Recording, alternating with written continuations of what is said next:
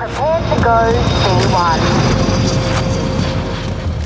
Hey, how's it going? All my family online, V1 Church family, everyone who tunes into the podcast and watches the live stream every week. This is Pastor Mike Signorelli from V1 Church, and I wanted to send you like this message in a different format today for one reason.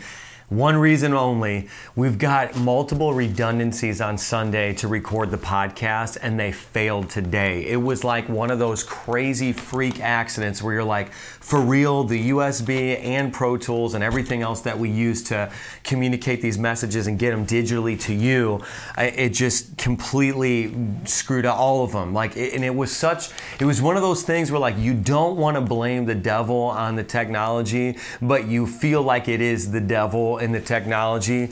It was on that level. So here's the reality of it. This message is so important. It's Sunday right now. It's Sunday evening, and I already started to get my DMs filling up from people who heard this preached this morning at our 9 and 10:10 a.m. service.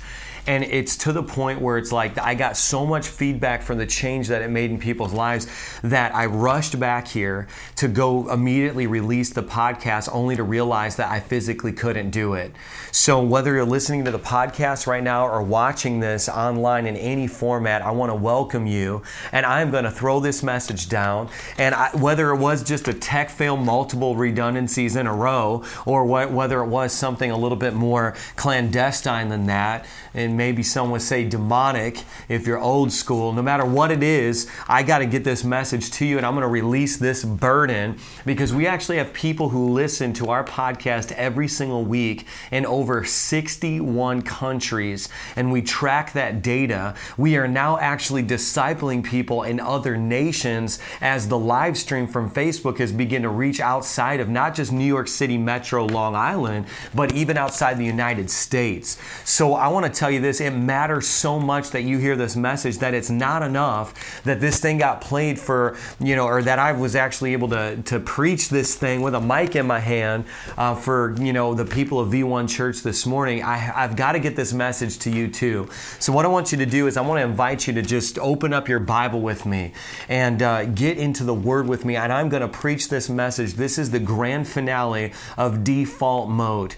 And I believe that God specifically got a word for you. I said it this morning live and in person. I'm going to say it again. I do not believe in coincidences. I believe in confirmation. And however you're getting this message, I just have to believe through the sovereignty of God that it's getting to you the exact same way you need it. Maybe I'm going to say something a little bit different this time. Maybe it's going to be something that I hammer in a way that I did not on the other ones, and God knew that it was specifically for you. So dig in and take notes. I encourage you to write it down. Things that are important in life get written down. If the Word of God and the revelation of God through me today is important to you, write it down and look at it throughout the week. This is Default Mode, grand finale, and the title of this message today is one that I'm going to say a couple of times throughout the duration of this. It's Take Another Look. Would you just take another look? I don't know what your circumstance looks like, but would you take another look at it? I don't know what you see when you look in the mirror, but would you take another look? I want to read this to you. It's so powerful. It's Philippians chapter 1, verse 6 says this. So you can write this down. Philippians chapter 1, verse 6. Being confident of this, that he who began a good work in you will carry it on to completion until the day of Christ Jesus. In other words, what God started in you, He's going to be faithful to finish it. We've been going through how to break default mode this entire month, and I believe there is a lot on the line. There were hundreds of people who came out of church today who had the default mode in their life broken. I believe they left different than they came. You can actually turn this podcast off when it's over and leave differently. And I mean, it might even be something. There might even be something about you listening to this in a different format that makes weeks, you realize that, you know what? Yeah, we need to attend church. Never underestimate the power of your presence. But there's something about just maybe you watching this in the home that you're in default mode constantly in, or listening to this podcast in whatever environment that causes you to be triggered to go back to default mode. So there's something so significant about maybe even this format for you. But let me remind you this. For those of you who know the Bible, Jacob was a cheater. Peter had a temper and an anger problem. David actually slept with a married woman and had an affair. Noah got drunk. I mean, the guy was saving all of humanity on the ark. And in a moment of desperation, he got drunk. Jonah ran from God. Paul was a murderer. Gideon was insecure. We're going to be talking about insecurities today. Miriam was a gossip. Martha was a worrier. Thomas was a doubter. Sarah was impatient. Elijah was moody. Moses stuttered. Abraham was old. And Lazarus was actually dead. And if you're not dead, you're not done. We're talking about the supernatural power of God that will cause you to take another look. Okay, yeah. This is the laundry list of the heroes of faith, and they had issues. But when you take another look, you see the power of God so evident in their life that there was no other explanation for what had transpired over the course of their destiny, that God had been actually working in them and through them for it to be possible. At a certain point, Mike Signorelli was an adulterer. Mike Signorelli was an alcoholic. And the most important word in that entire list that I read to you a few moments ago is the word was. You know, and I guess what I'm asking you today is, what was you? What were you? What's your was? And thank God that we're not where we used to be. I mean, I may not be where I want to be, but thank God I'm not where I used to be. You got to take another look. Philippians chapter 1, verse 6, he says, I'm confident in this, that God started something in you. Maybe he started it in your church camp many years ago. You were a church camp kid, and he started something in you. You had an encounter. You had a supernatural moment in your life. Maybe he started in you years ago at another church you currently don't attend, with another pastor that you hadn't talked to in a while, but he started something. God himself started something in you. I'm confident that he's going to finish the work that he started in you, because God doesn't start anything in our lives that he doesn't intend to accomplish. And so today you've got to take another look. We're talking about default mode. And you know, the reality is we're all in this situation where we're constantly provoked to conform to these societal standards. I mean, the thing about it is, like in the proverbial high school of life, where it's no longer you and 900 of your peers, thanks to Instagram and thanks to Facebook, it's you and 9 million of your peers. I mean, it's everyone and their mother who eats right and has a six-pack after having 7.5 kids. You know, it's like, this is the world we live in, right? Just when you thought that you delivered the most epic message of your life, you preached that sermon with everything you had, you go watch a Furtick clip and realize that you are just still dealing in the elementary things of God. I mean, that's what we're dealing with right now. And sometimes those insecurities that plague us are magnified by social media. They're magnified by Instagram. They're magnified by Facebook. I mean, if you're having trouble conceiving a kid, I mean, do you ever get sick of going on Instagram and watching everyone you know have a baby spontaneously? I mean, if you feel like you cannot find the love of your life, do you just find it very difficult to watch Facebook when it says that your best friend's engaged and then your other friend's engaged and everyone's getting engaged? I mean, those insecurities plague us today, and it's put under a microscope through social media. And what happens is, when those insecurities work over on your mind, it causes you to slip back into default mode. Because you say, if I can't live up to that standard, then I'm just going to check out. I'm just going to live however I want, because I can't live like I want to. And I think what God's kind of been just taking us on a journey through default mode this entire series is to say, it's time for you to take another look. Because you know what? God's got something unique for you. God's got something different for you. And you know, for me, it's like, I think back to when I first started dating Julie, you know, she resisted me. I'll just put it like that. I had no mojo. I had no secret, like, you know, secret sauce. It was like, no, every single time I asked her out, she said no. And finally, she gave me a yes. And now the thing about it was, I was actually, this happened many years ago, okay? And I didn't have, you know, Chris Evans rocking this like hairy chest Captain America, you know, kind of thing. I didn't have Jason Statham. I didn't have Hugh Jackman, literally Wolverine. It's sexy to be hairy. And this was more like when we had these legendary music artists, like 98 Degrees or the Backstreet Boys or NSYNC. And these guys were hairless. They had baby soft, smooth chests. And in that era, my now wife, at the time she was my, not even my girlfriend, she was the girl I was stalking that kept telling me no to a date, had made just like this momentary observation that, and she had communicated this over the phone. She had said, I could never date, I don't think I could ever marry or date a guy who's hairy. Now, if you're watching the video, or if you know me, you know that I am basically like the millennial teen wolf. And how I knew I started puberty is like at 12 years old, I looked in the mirror at my house and started to itch all over and started to howl like a wolf and grow fangs and became the teen wolf. Just kidding. Underneath my shirt now, I have a permanent black sweater on. And if you think this is disgusting, this is just the reality of being Italian in America, okay?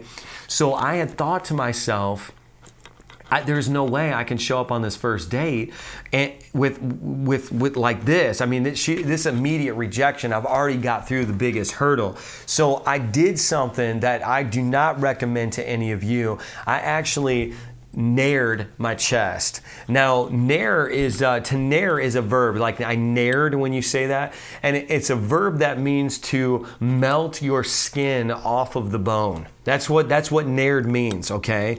Now, what happened was, being a testosterone-driven man, I read the bottle. It said leave it on for 2 minutes. And so I decided, you know what? If you know what, it's like you got to double it, because that's what men do. So I left it on for double the amount of time. Now, when the time was up, I went to go make my first swipe and take the chest hair off, and I realized my first instantaneous thought was, wow, this really worked. My immediate thought after that was, oh my God, I'm dying, I'm bleeding profusely, and I don't have skin in that spot anymore because I left the nair on too long. Okay? And then I went to go pick her up, and you know, I'm driving with my hand, you know, on the steering wheel, and I'm doing everything I can to not let anything touch my raw chest. And we go through the date, and she's finally like, is there something wrong? And I'm like, you know, I kind of waited till the end to tell her. I'm like, you know, here's the deal. You had said that you don't like hairy guys, and I'm hairy, so I nared my chest off, like completely, like not just the hair, but the actual skin is gone as well, and I'm in so much excruciating pain. And she was like, yep, that's weird. All right, good night, goodbye. And my point in even telling you this, because we're going through default mode, is there's always pain associated with trying to be someone that you're not. And for me, it was the pain of nair. So if you're tweeting that, it's there's always pain associated with trying to be someone you're not. #naired. I don't know what you're trying to be. I don't know what Instagram has convinced you should be. I don't know what Facebook has convinced you should be. I don't care what your friends or your family, whatever tradition you come from, has convinced you to be. There's always going to be pain associated with trying to be someone that you're not. I mean, it's like, do you ever feel like culture really doesn't represent you? Like, there's not any one person or an influencer that you follow that you're like, yeah, that guy's me. I can just like replicate the pattern of his life. I mean, do you ever think that there are things that no one really gets? Like, there's things that happen in your mind. There's things that occur inside of your being that you're like, I doubt anyone thinks this way. I doubt that anyone could ever feel this way. I mean, do you ever like literally talk to yourself and you're like, I want to break through the next level, and then you find yourself just backing down every single time and going back into default mode? If you do, I've got a word for you today. It's in 1 Samuel chapter 16. 1 Samuel chapter 16. Now, you can kind of flip there in your Bible, and you can kind of take notes with me. 1 Samuel chapter 16, verses 6 through 12. And it says this. It says, when they arrived, Samuel saw Eliab and thought, surely the Lord's anointed stands here before the Lord. But the Lord said to Samuel, do not consider his appearance or his height, for I have rejected him. It says the Lord does not look at the things that people look at. People look at the outward appearance, but the Lord actually looks at the heart. You better take another look. So what he told. Now, to kind of put this into context for you, at this particular time, what you had was a prophet that was designated over the nation of Israel. And at this time in the history of Israel as a people, it was actually believed that that designation of a prophet, the national prophet, when he spoke, God spoke. It was synonymous with each other. They were working in tandem, in unity. And so the decision that Saul was making in 1 Samuel chapter 16 was a weighty decision. There was a gravity even on his presence being there. And then to further contextualize 1 Samuel chapter 16, biblical scholars actually believe that the first portion of the book of 1 Samuel was written by Samuel himself, which means, and I guess what that means for you is that it's a first person narration, basically told from a third person perspective. And the same prophet Samuel, who spoke with a right now word as he began to write these words under the inspiration of the Holy Spirit, and the very Spirit of God and that prophetic anointing on his life, has a word for you too. And there's implications for what happened here in the history of the nation of Israel for your life specifically. And what you need to understand about the 16th chapter of 1 Samuel is that it actually begins with this vignette, this picture of Saul, this now deranged leader who only sought after his own way. And really the fast track to losing your way. And you can write this down. The fastest track to losing your way is trying to get your own way all the time. And see, what happened was Saul didn't want the person of God. He wanted the plan. And he thought that plan was going to give him success. And a lot of times, and this is what I see a lot, especially in New York, where you've got to strategize and do everything you can to make $500,000 a year to be middle class out here. At least that's what it feels like. People are like, forget about the person. I want the plan. Give me the 12 steps to success. And then if I can do all 12 of those steps tonight, I'll wake up tomorrow successful. And see, Saul had this self-ambition, this self-will, and the very root of that is evil, because we're supposed to lay everything down before the feet of Jesus and say, not my will, but yours. Jesus himself, who is actually number one at being number two, surrendered his entire life to God by saying, in the garden experience, God, nevertheless, not my will, but yours, and modeled for us how we ought to actually have a relationship with God. Push all of our selfish ambition aside and say, God, not my will, but yours. Saul represents what it looks like to not just have, but be under a leader who is just a self-obsessed. We live in a self-obsessed culture. And I think that what's important for you to understand is that 1 Samuel chapter 16 starts off with a nation that now is beginning they're in the very beginning phases of kind of being distraught and dismayed at maybe some of the inner circles leaking out this idea that their leader might not be with it anymore. Maybe you live under a deranged, self-obsessed leader. Maybe you work for a self-obsessed, deranged leader. I mean, the Saul spirit, the Saul element that he had is a very real phenomenon, and it's something that people struggle with. And see, the Bible actually says that my word is a lamp unto your feet.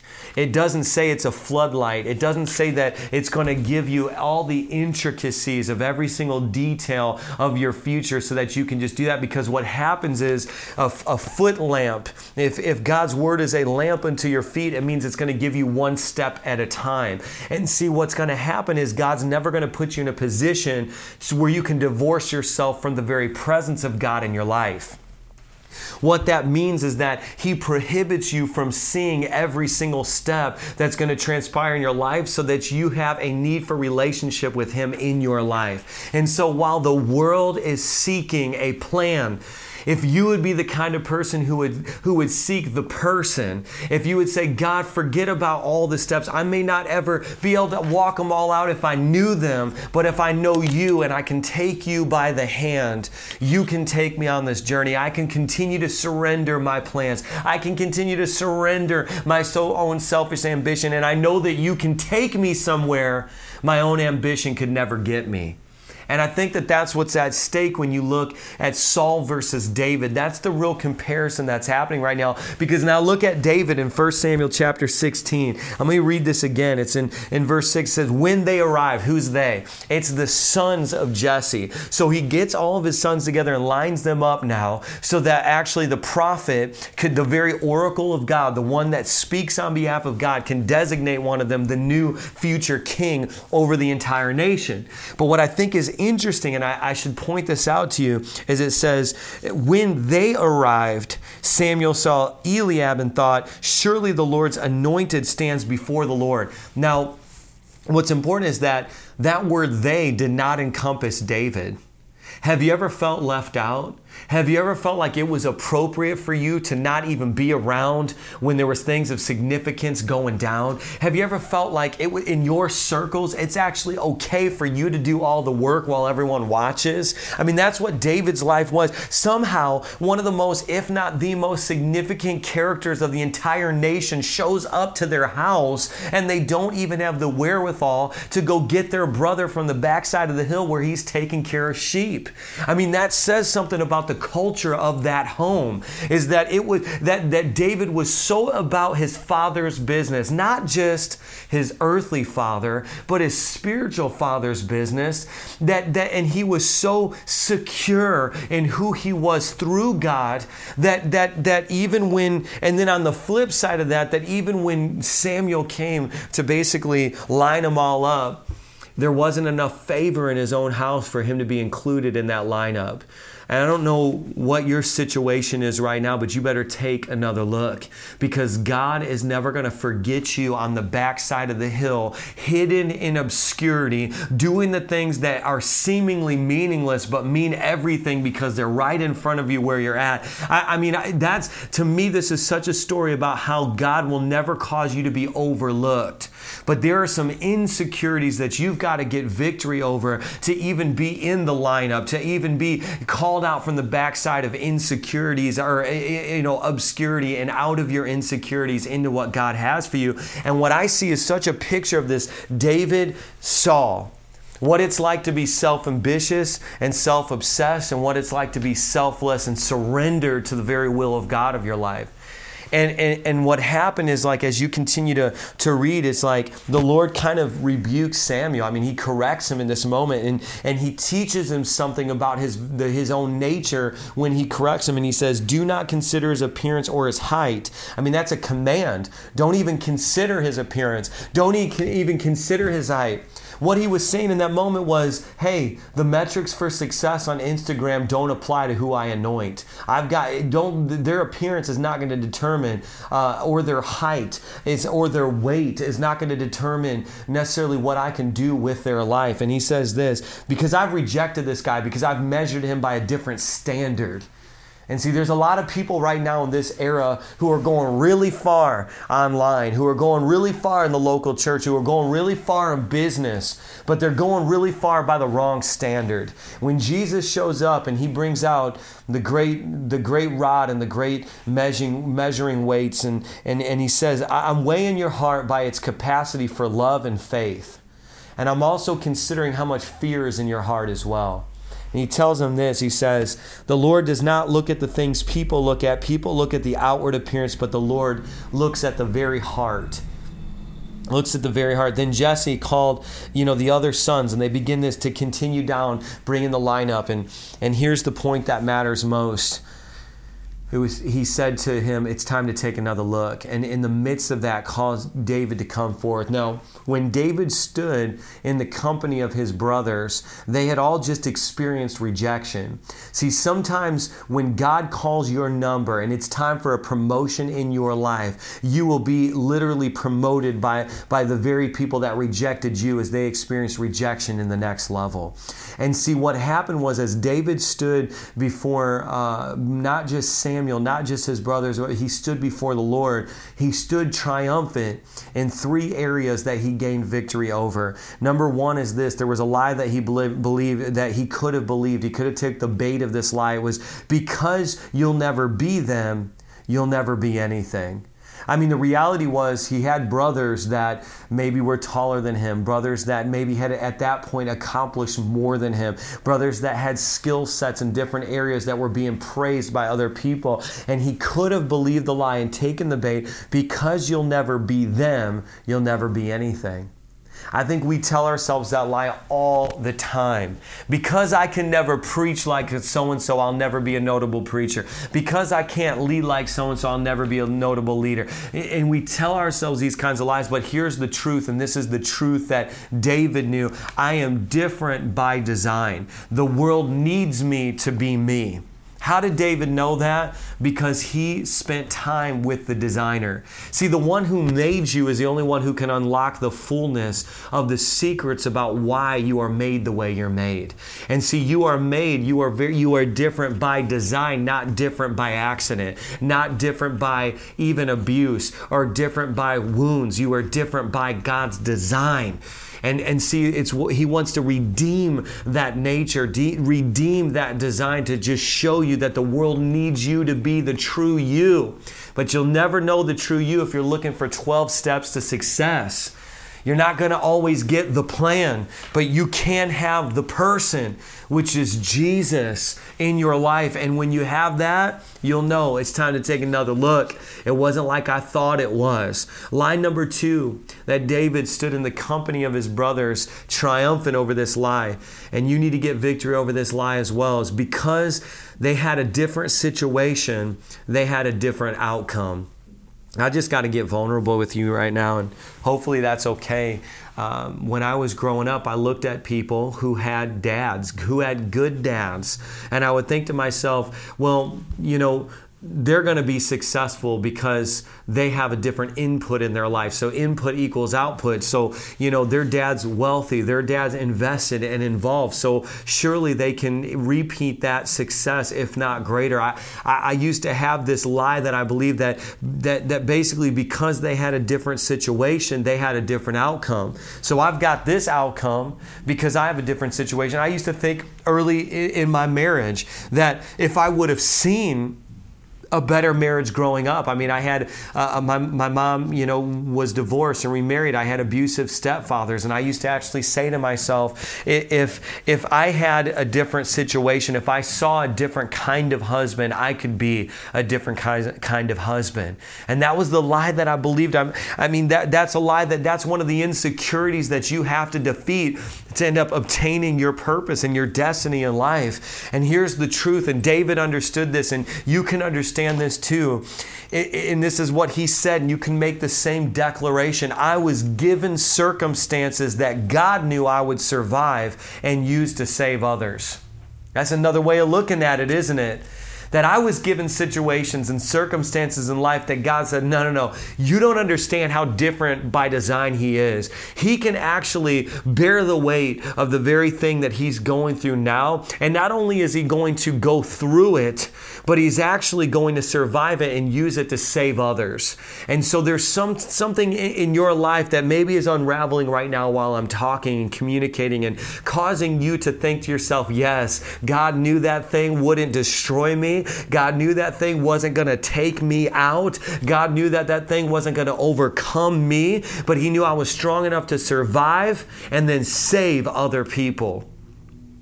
And I want you to understand today that if you'll believe that truth that you did survive it, but it's not just for your own survival, but it's for the saving of many. Just like Joseph said, man, listen, what you meant for evil, what you meant for harm, God is turning it around for the saving of many.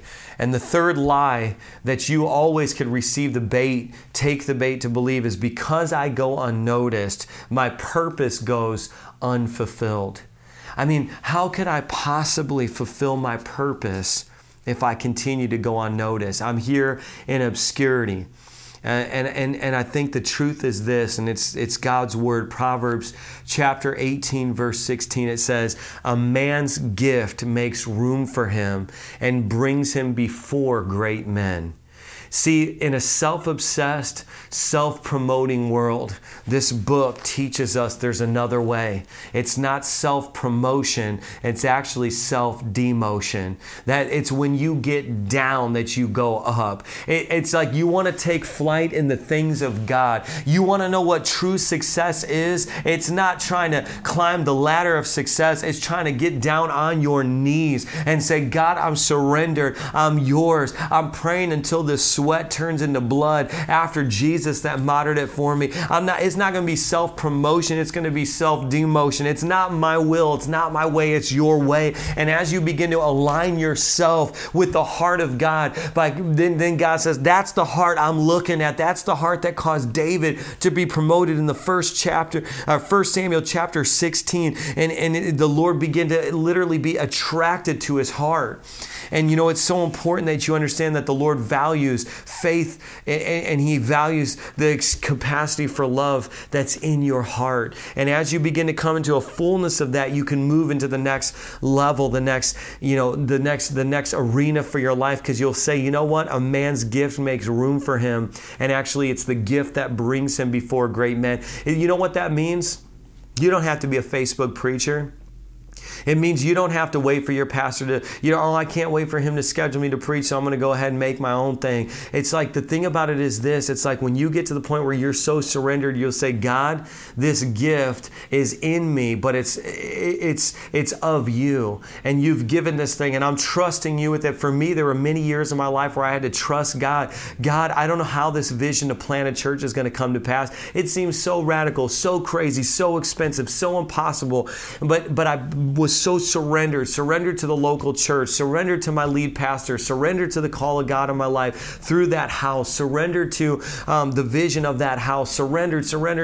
And it was in the midst of that gift made room for me here on Long Island, here in New York, and it's continued to make room for me. And the reality too is that anytime you're around anyone who's accomplished any measure of success, you see that their level of humility always equals and stays in stride with their level of success. Because as you become more successful, you also simultaneously become more aware at how unable you were to make that very thing happen. And David is such a good example of this, because he was in obscurity on the backside of the hill, being faithful to the very thing that God put in front of him. Now, God didn't give him at that particular juncture in time the opportunity to lead a nation. That's not what was in front of him. It was leading sheep.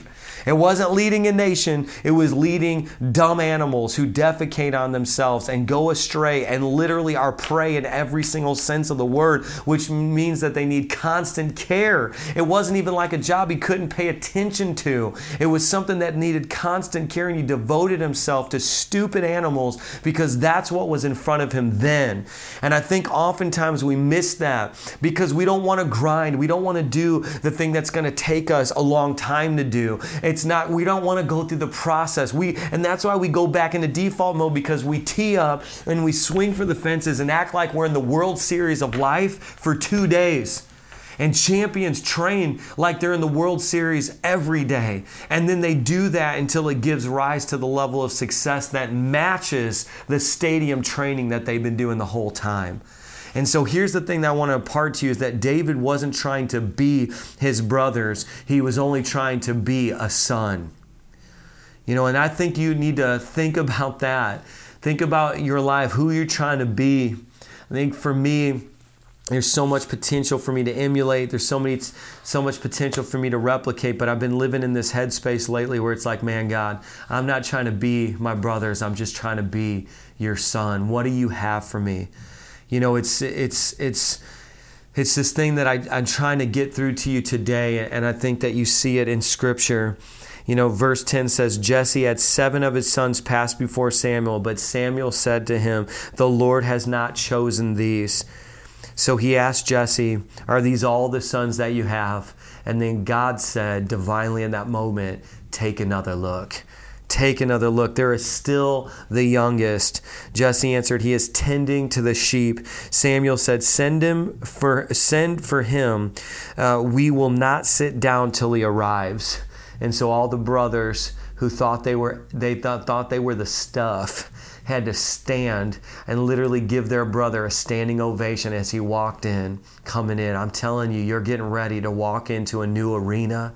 You're getting ready to walk into a new dimension. You're getting ready to walk into a new level. You are getting ready to walk into a promotion. You are getting ready to walk into your destiny. You are getting ready to walk into your calling. And some of the very people who dogged you and dissed you are going to be standing by. I love so much it says, and he said, then we will not sit down until he arrives. I'm telling you, God will cause them to stay. He'll cause them to stay alive for a day longer to watch you step into your destiny if you believe it. And he says this, so he sent for him. He had brought him in. He was glowing with health and had a fine appearance and handsome features. Then the Lord said, rise and anoint him. This is the one. You know, 1 Samuel chapter 16 closes with David in service of Saul. Another heart test, another heart check. It wasn't enough. But then chapter 17, David conquers Goliath. You know what preceded the giant falling in the natural realm was the giant of David's pride, the giant of David's ambition, the giant of David's self-will, all had to fall before he ever even had the opportunity to risk his life to fight the giant of Goliath. And I think that for you, your insecurities can actually become inner security. How? You're like, how is that possible? The things that I struggle with so much, all these insecurities that plague me, all these insecurities that literally whisper into my head, go back to alcohol, go back to infidelity, go back to porn, go back to these things, are constantly telling me, because you'll never be good enough for the future that you lied to yourself about. And that's the warfare that happens over your mind. And you're like, how could it possibly be anything other than an insecurity? You're telling me, preacher, that it can actually be inner security? Yes. And I want you to imagine this with me right now. I want you to imagine that instead of just being perpetually wounded, perpetually rejected, instead of constantly being triggered by someone else's success, you log into Facebook and Instagram and you're able to smash that love button. You're able to actually double tap every single one of their pictures to say, because God has done something into me that my insecurities are now actually inner security. But how's it going to happen? You're going to say like this, you know what?